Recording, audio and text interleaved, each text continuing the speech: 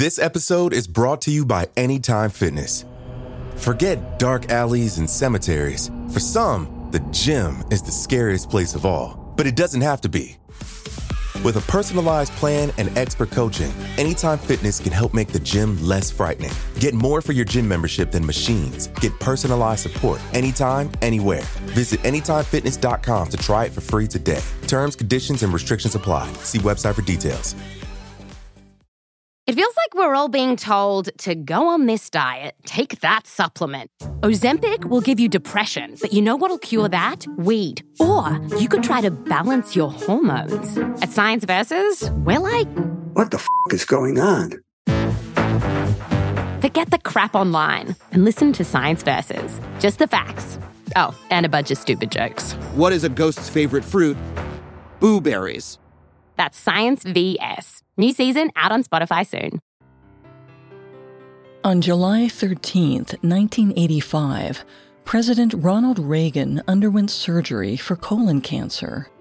Before he went under anesthesia, he prepared a letter to Congress passing his powers and duties onto the Vice President, George H.W. Bush, in the event that he didn't recover.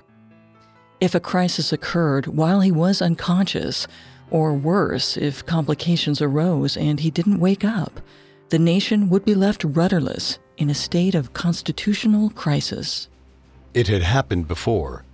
In 1919, Woodrow Wilson suffered a massive stroke, and the confused, bedridden president was completely hidden away for over 6 months while his wife signed paperwork for him. No one wanted to see the same disaster play out again. So for 8 hours from 11:28 a.m. to 7:22 p.m., George Bush served as the acting president and prepared himself for the possibility that the role would become permanent. Luckily, Reagan pulled through. A little over 3 years later, Bush was elected to the presidency in his own right. Shortly after his inauguration, he called his cabinet together to address what would happen if he, like Reagan, had a serious health scare.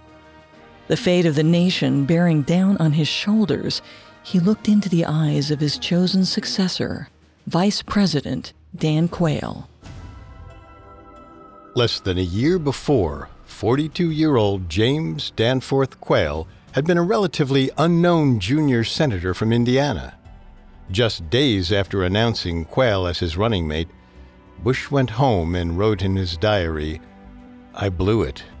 From day one, Quayle was widely ridiculed as inexperienced, incompetent, and awkward by Democrats and Republicans alike. Now that the election was won, Bush and the nation had to grapple with the consequences of that choice. If the president fell ill, would Quayle be up to the task? Or would one medical scare leave America's future hanging in the balance? The American public would have to face that question sooner than they thought.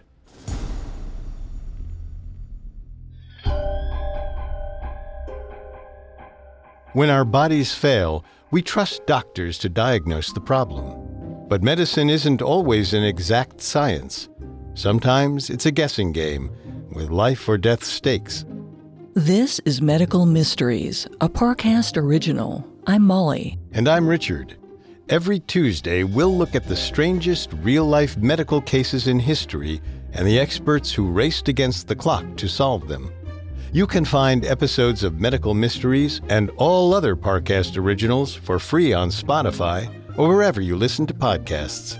To stream Medical Mysteries for free on Spotify, just open the app, tap Browse, and type Medical Mysteries in the search bar. At Parcast, we're grateful for you, our listeners. You allow us to do what we love. Let us know how we're doing. Reach out on Facebook and Instagram at Parcast and Twitter at Parcast Network.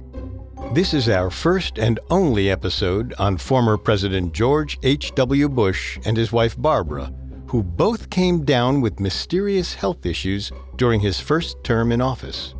In early 1989, Barbara began rapidly losing weight and having problems with her eyesight.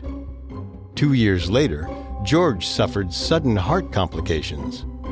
Doctors suspected that the two very different sets of symptoms were actually caused by the same disease.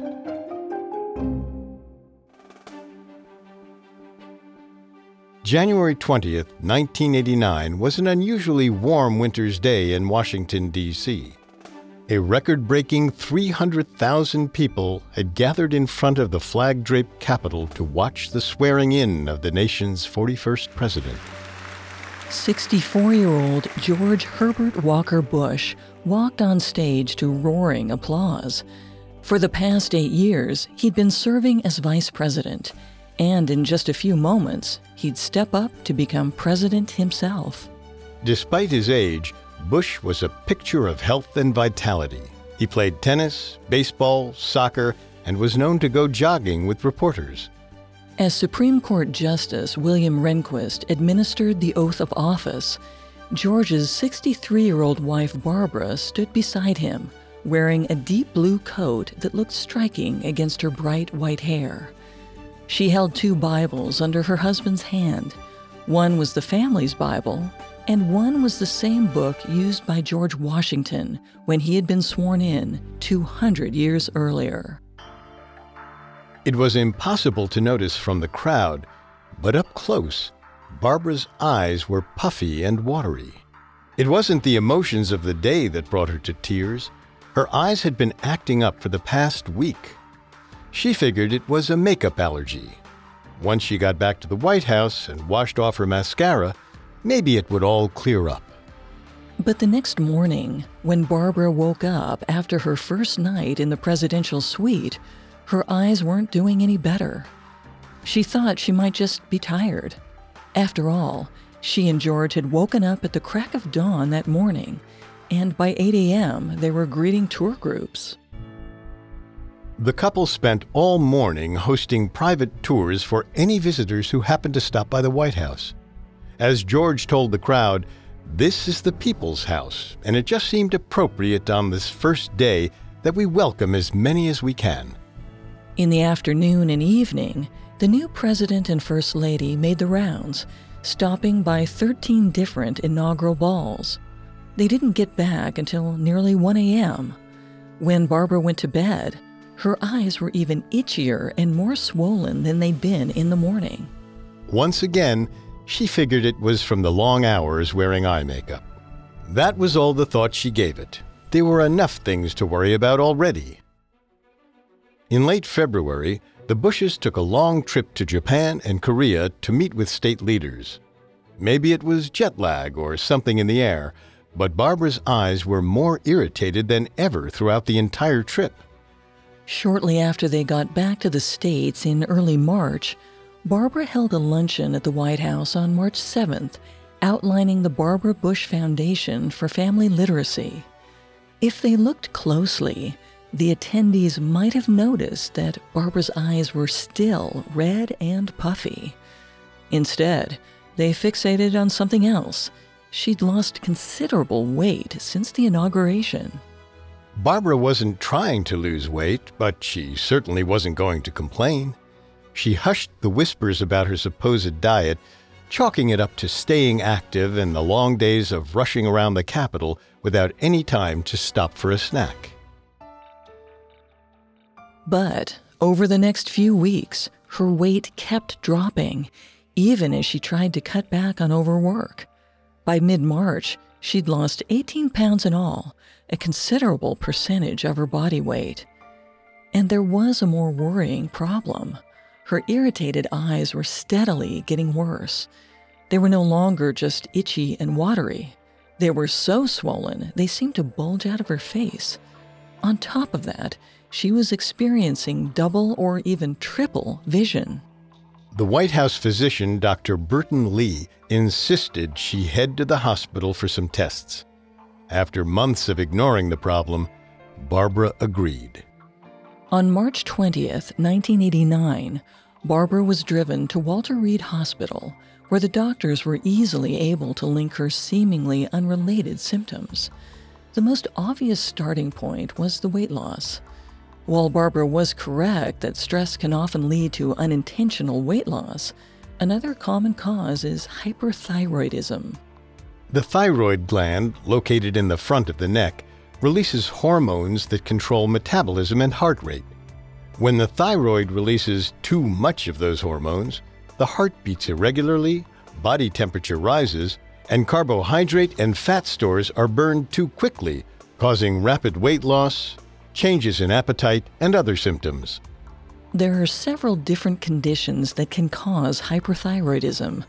Viruses that temporarily inflame the thyroid, benign tumors in or near the thyroid gland, and even tumors in the ovaries or testes, which can affect hormone levels. But Barbara's eye problems pointed towards the most common cause, Graves' disease. Named for the doctor who first described it in 1835, Robert James Graves, the disease is an autoimmune disorder, meaning it causes the body's immune system to malfunction. Normally, the immune system produces antibodies to fight off bacteria and viruses. In Graves' disease, the body inexplicably sends antibodies to attack the thyroid gland instead. According to Bruce D. Weintraub, a thyroid specialist at the National Institutes of Health, when the antibodies latch onto the thyroid cells, it fools the thyroid into thinking it's receiving a normal stimulation, signaling that more hormone is needed. So it releases more, flooding the bloodstream with an excessive amount of thyroid hormones and speeding up all of the body's processes. Researchers still aren't sure what causes these rogue antibodies to target the thyroid in Graves' disease. One theory is that a certain bacteria or retrovirus could trick the immune system into believing the thyroid gland was the source of the infection. There also seems to be a genetic component, as patients with Graves quite often have a family history of autoimmune disorders. According to the National Institutes of Health, it may be linked to the HLA gene complex, which helps the immune system distinguish between its own body's proteins and invading viruses. It's hard to say whether Barbara had these genetic variations, but her son Marvin had previously been diagnosed with regional enteritis, also an autoimmune disease. This pointed to a possible predisposition within the family.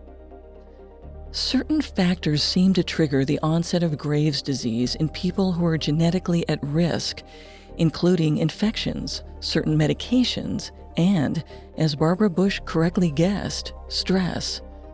A 1992 survey by the University of London found that, compared to the control group, patients with Graves' disease reported significantly more negative life events in the year leading up to the diagnosis.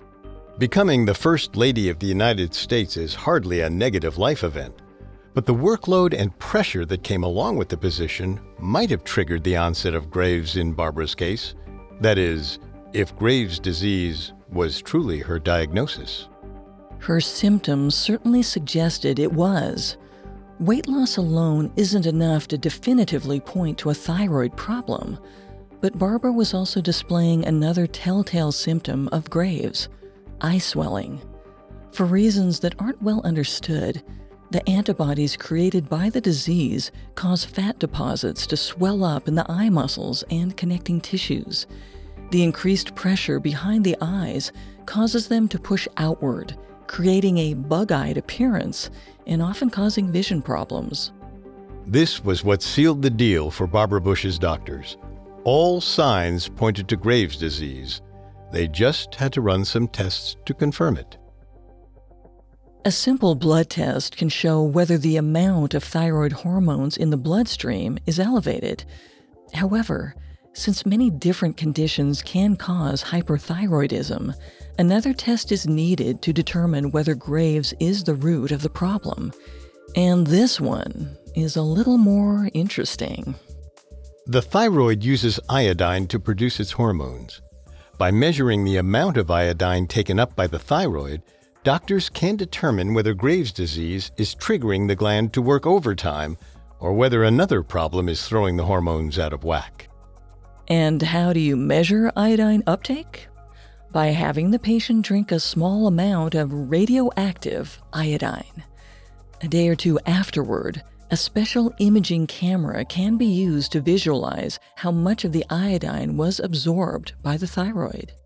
Not too long after arriving at Walter Reed Hospital, Barbara sipped a cup of the radioactive solution. Then she was on her way back to the White House. After months of stalling, she would finally have her prognosis in a matter of days. Her doctors were certainly hoping it was Graves', since, despite its ominous name, the disease is completely treatable.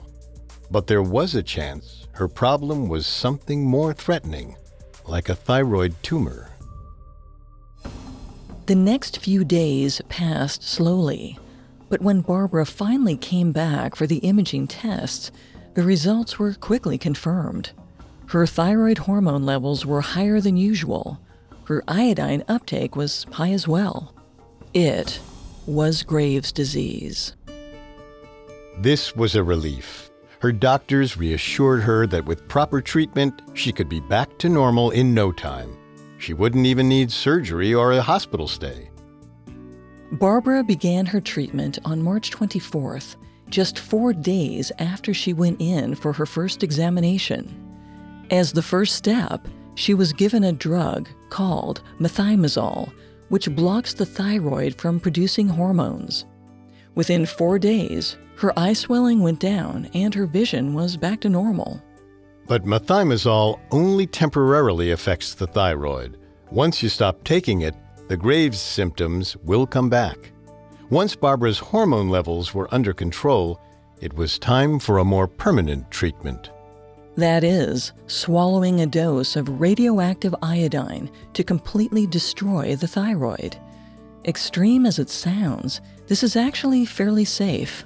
Iodine is mainly absorbed by the thyroid, so the radiation only affects that gland while leaving the rest of the body's cells intact. Once the thyroid has completely stopped functioning, a daily hormone pill is prescribed to administer the proper level of thyroid hormones.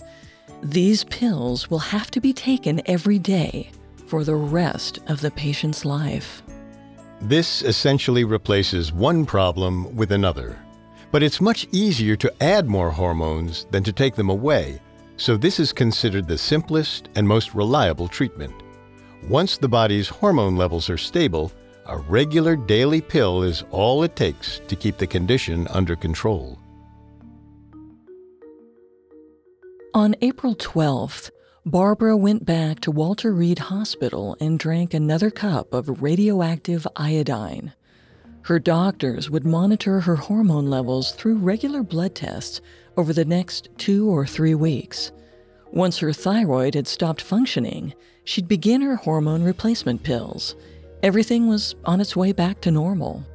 Since the condition was easily treatable, the Bushes chose to go public with the news right away.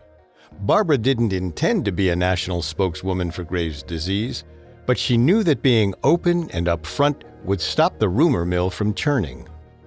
As it turned out, she miscalculated.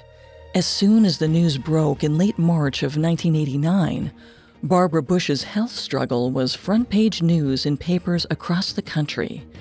Thanks to the journalists and experts explaining the First Lady's condition, the relatively unknown Graves' disease entered the public consciousness. And as Barbara recovered, it proved that the disease, which according to the National Institutes of Health affects 1 in 200 people, was nothing to be afraid of. She stopped losing weight, her eyes went back to normal, and after a few months of close monitoring by doctors, her hormone levels were completely stable. One medical mystery had been solved quickly and painlessly, but it was still only a few months into George Bush's time in office. The first family's health woes were just beginning, and their next brush with disease would leave the fate of the nation in danger. Coming up, President Bush faces a health scare of his own. This episode is brought to you by Anytime Fitness. Forget dark alleys and cemeteries. For some, the gym is the scariest place of all, but it doesn't have to be. With a personalized plan and expert coaching, Anytime Fitness can help make the gym less frightening. Get more for your gym membership than machines. Get personalized support anytime, anywhere. Visit AnytimeFitness.com to try it for free today. Terms, conditions, and restrictions apply. See website for details. Now back to the story. After First Lady Barbara Bush's recovery from Graves' disease in the spring of 1989, life in the White House returned to normal, or as normal as it could be. The U.S. invaded Panama. The Berlin Wall fell. The Gulf War began and ended. Barbara's itchy eyes never came back. But another medical issue was on the horizon. On Saturday, May 4th, 1991, President George H.W. Bush was taking a jog through the wooded mountain trails of Camp David. The 66-year-old was enjoying the exercise. He didn't see why growing old had to slow him down. It was a beautiful afternoon, and the fresh air and quiet trail was just what he needed. There was so much on his mind. NAFTA, the collapsing Soviet Union, the economic recession. He'd just recently withdrawn U.S. troops from the Persian Gulf, leaving Saddam Hussein in control of Iraq. He could only hope that was the right decision. Suddenly, a pain gripped George's chest. His heart was pounding. He could barely breathe. He slowed to a walk, shrugged off the Secret Service agents trailing behind him, and kept going. It was just a little shortness of breath, nothing too unusual. But even as he cooled down, he couldn't get his wind back. This wasn't a regular case of pushing himself too hard. Something felt seriously off. When he made it back, he stopped by the camp's infirmary, Eucalyptus Cabin. The physician on duty, Dr. Michael Nash, immediately set up an EKG to take a look at his heartbeat. It appeared the upper and lower chambers were pumping blood at different rates, causing an irregular heartbeat, known as atrial fibrillation. This is a symptom, not a diagnosis in and of itself. Atrial fibrillation can be a sign of a heart attack, but it can also be caused by more benign conditions like high blood pressure, too much caffeine, or physical stress, like jogging too hard. George Bush opted not to panic. But when his heartbeat hadn't gone back to normal after a while, Dr. Nash started to worry. Especially in someone George's age, fibrillation can be a sign of underlying heart disease.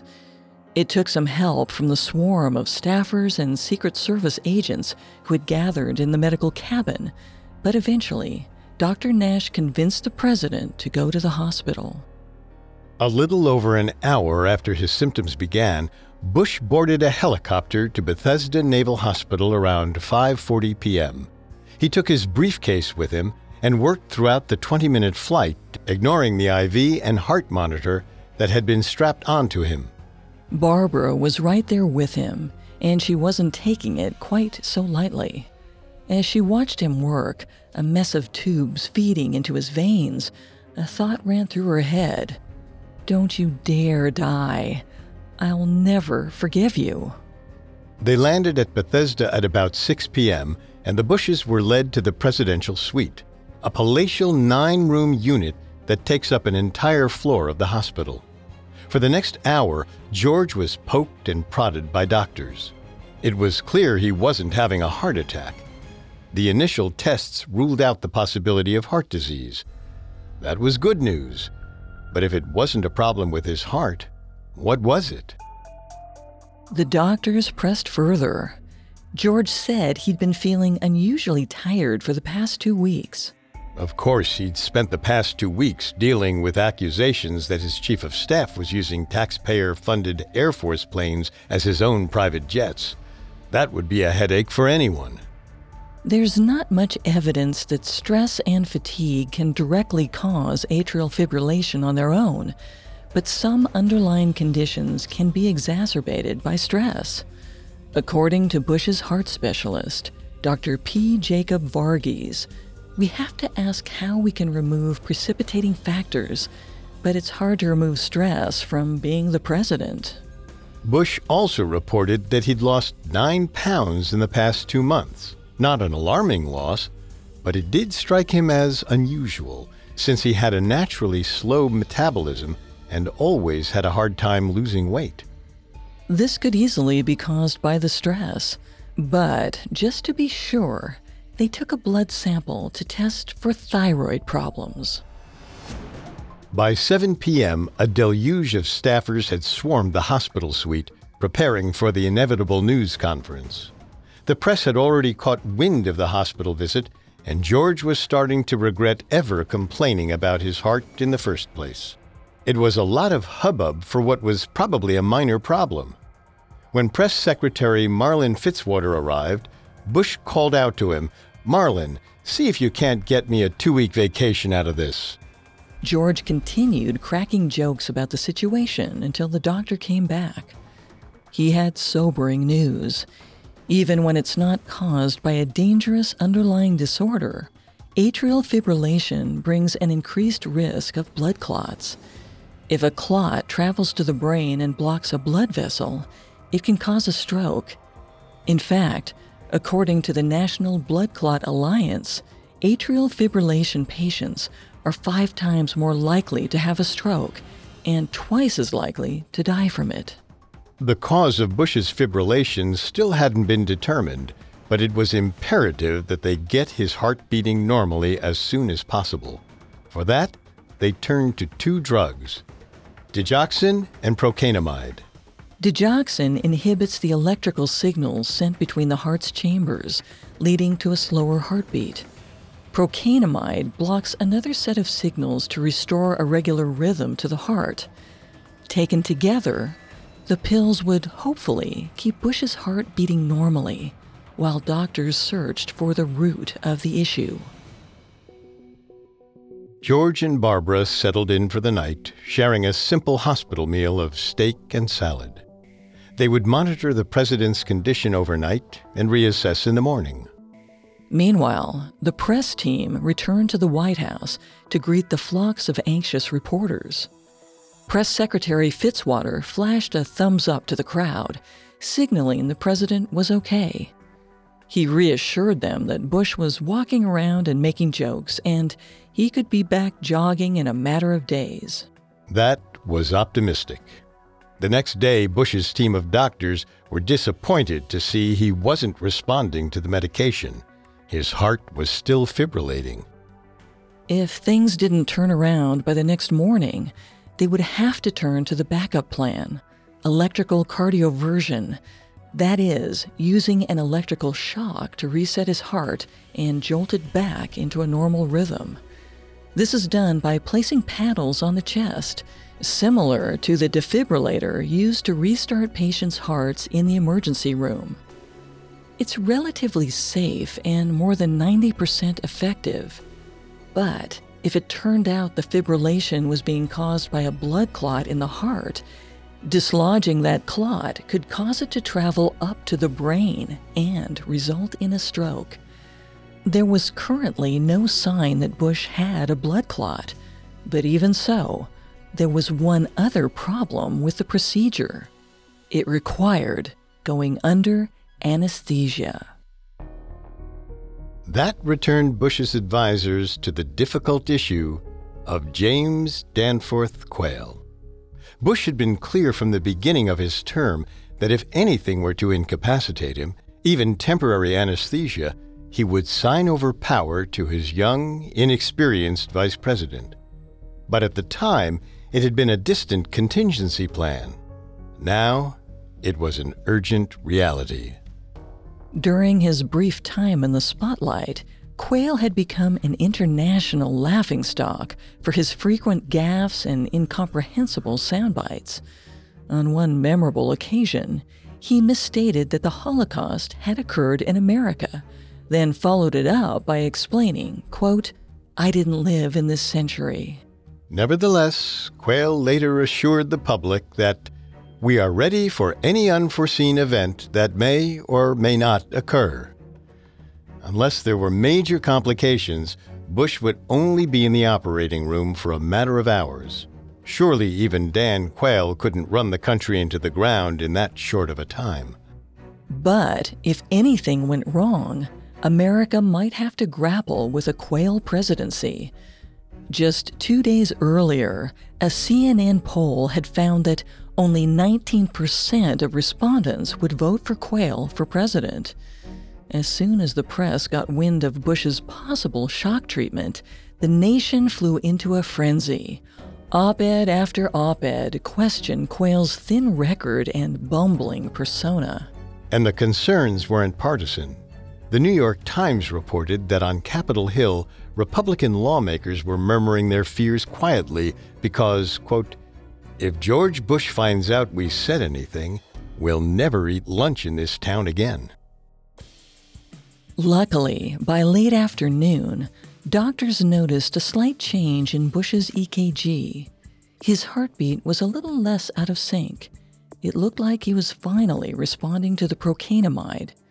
They monitored him closely for the next few hours, waiting for more improvement. But it never came. They gave him another dose of procainamide and kept waiting. If there was no more improvement overnight, they'd have to go ahead with the shock treatment in the morning. Once he was settled in, Barbara went home for the night. She wanted to reassure the family and the world that it was nothing serious, and sticking by her husband's bedside 24/7 was not the way to send that message. But just as soon as she got back to the White House, there was a call from the hospital. George's heart was back to normal.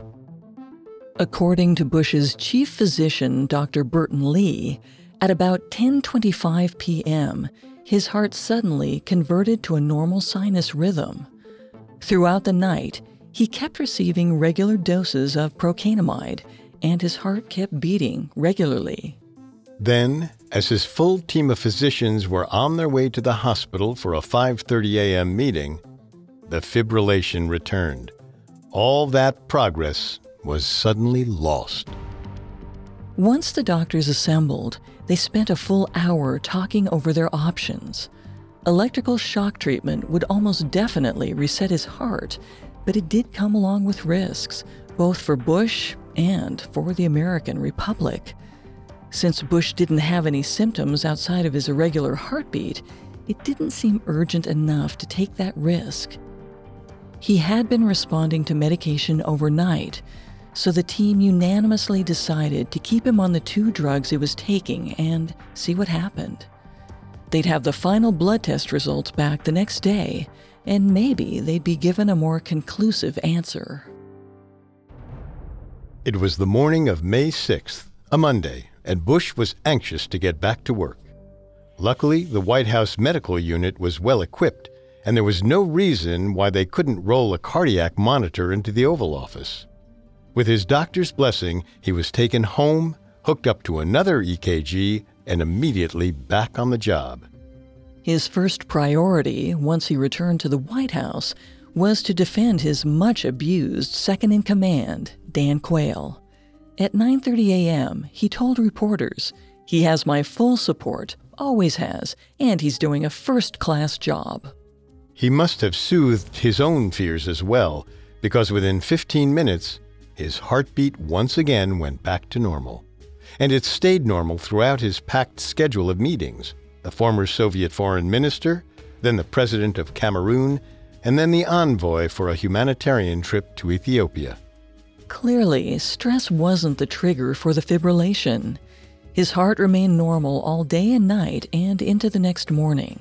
Then, on Tuesday the 7th, the blood test results came in. George Bush was suffering from a hyperactive thyroid. The most likely cause? Graves' disease.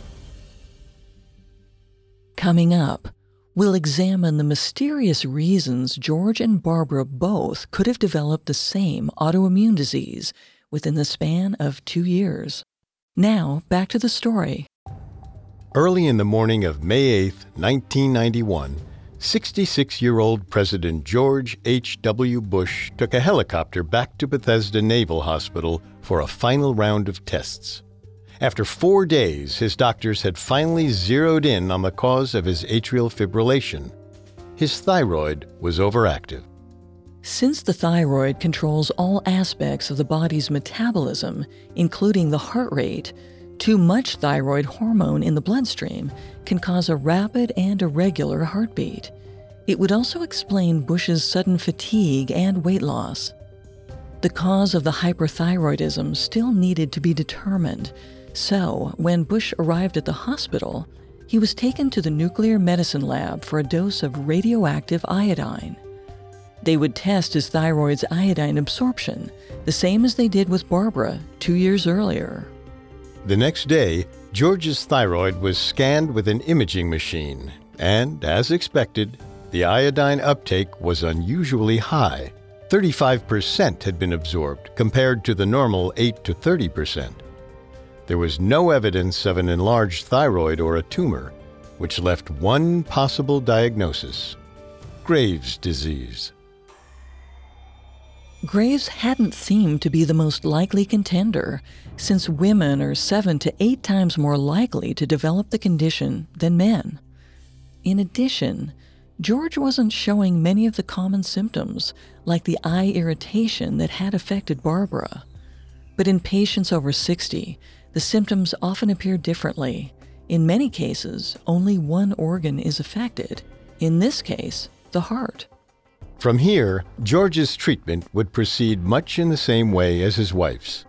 Right away, he was given a strong cup of radioactive iodine, which he sipped through a straw while telling reporters that he felt perfect. Over the next few weeks, while they waited for the iodine to destroy his thyroid, he'd keep taking the digoxin and procainamide to keep his heartbeat under control, along with an anticoagulant to prevent blood clots. After the radioactive iodine treatment was finished, he'd be given a daily pill to bring his thyroid hormones back to the proper level. The best news was that Bush could immediately go back to work as normal. Dr. Burton Lee advised the White House staff to give the man a break in case his intense schedule was putting his body under stress. Although he conceded that every time we try to give him a break, he tries to add things into his schedule. Another crisis averted for the Bush family and for America. But there was one lingering question. Why did George and Barbara both develop the same non-contagious disease in the span of 2 years? One of George's thyroid specialists at the Mayo Clinic, Dr. Colum A. Gorman, told the New York Times, "I am as surprised as you are." While 1 in 200 people will develop Graves' disease within their lifetime, the odds are extremely low that 2 spouses will develop it while they're married, especially within so short a time span.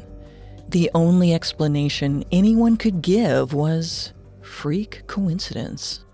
Thyroid specialist Gilbert H. Daniels, who consulted on George's case, mentioned that left-handed people like George are more likely to develop autoimmune disorders. So are people whose hair turns white prematurely, as Barbara's did.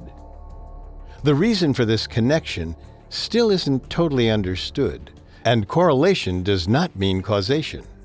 But if both George and Barbara were already more at risk, it's a little less bizarre that they both developed autoimmune disease around the same time. Still, not everyone was willing to explain it away as coincidence. Although nothing has been proven, it's been suspected that Graves' disease is triggered by some sort of infection, like a bacteria or retrovirus.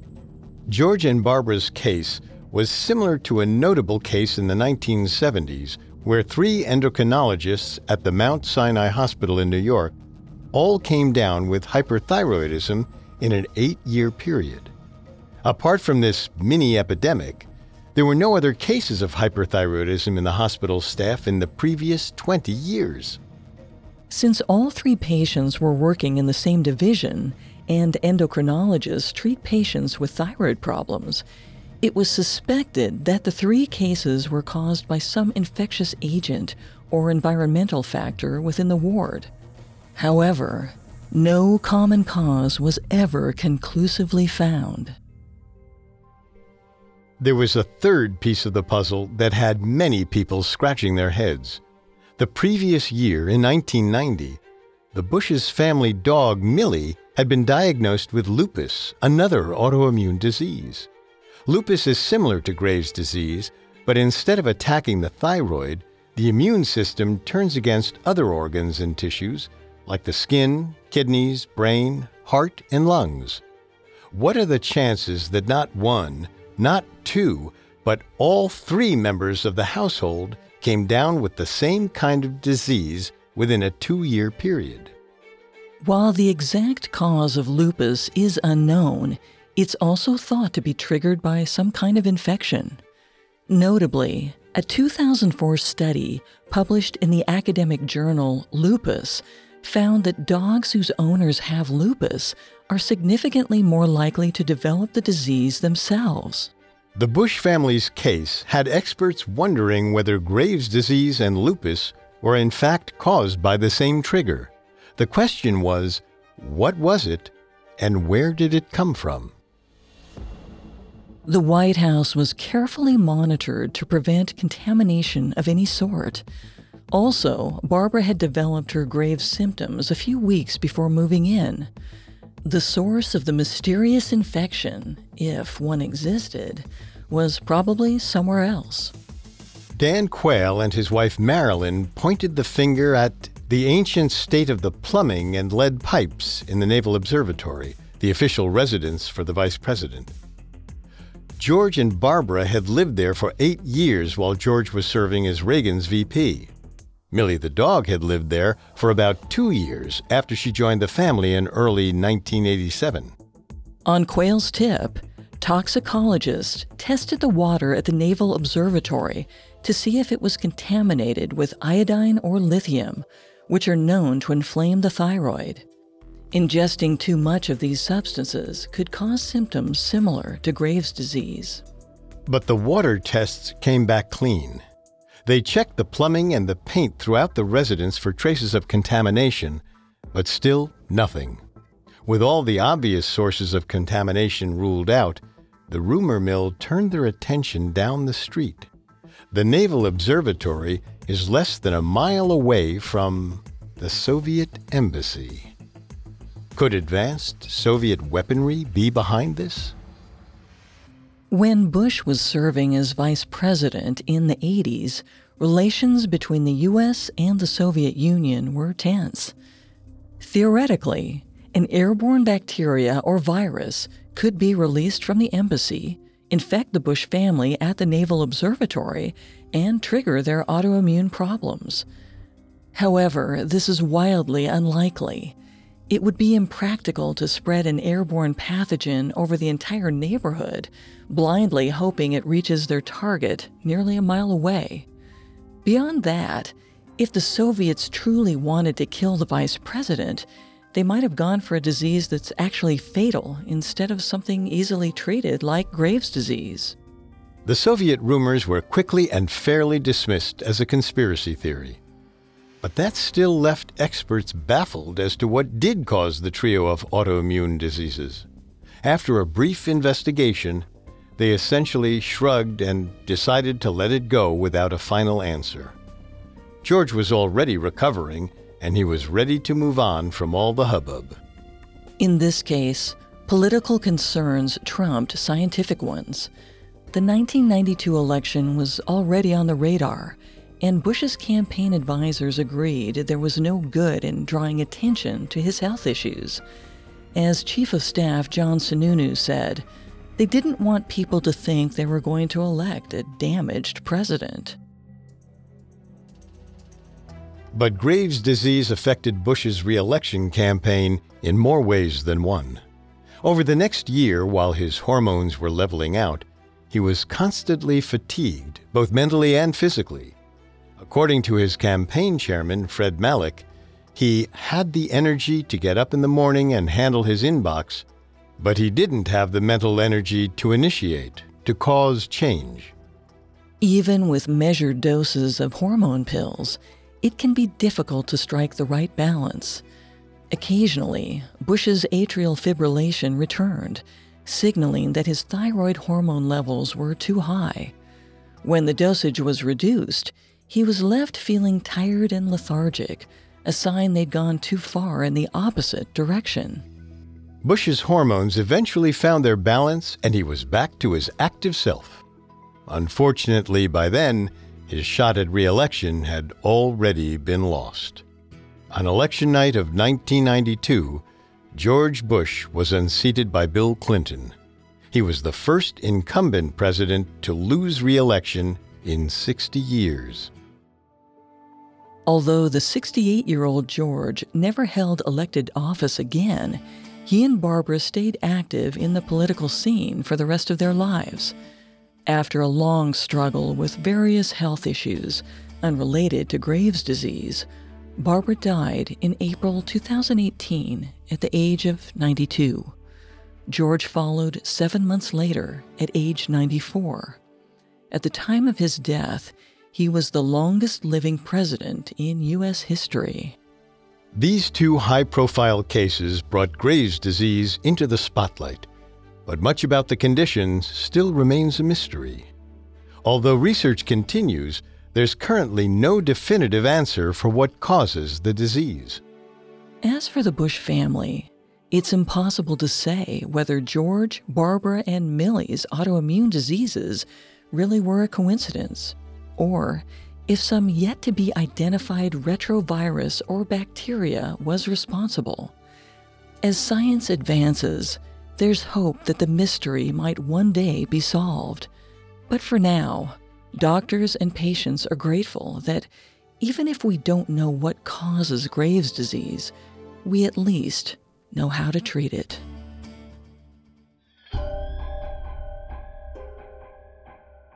Thanks for listening to Medical Mysteries. You can find all episodes of Medical Mysteries and all other Parcast originals for free on Spotify.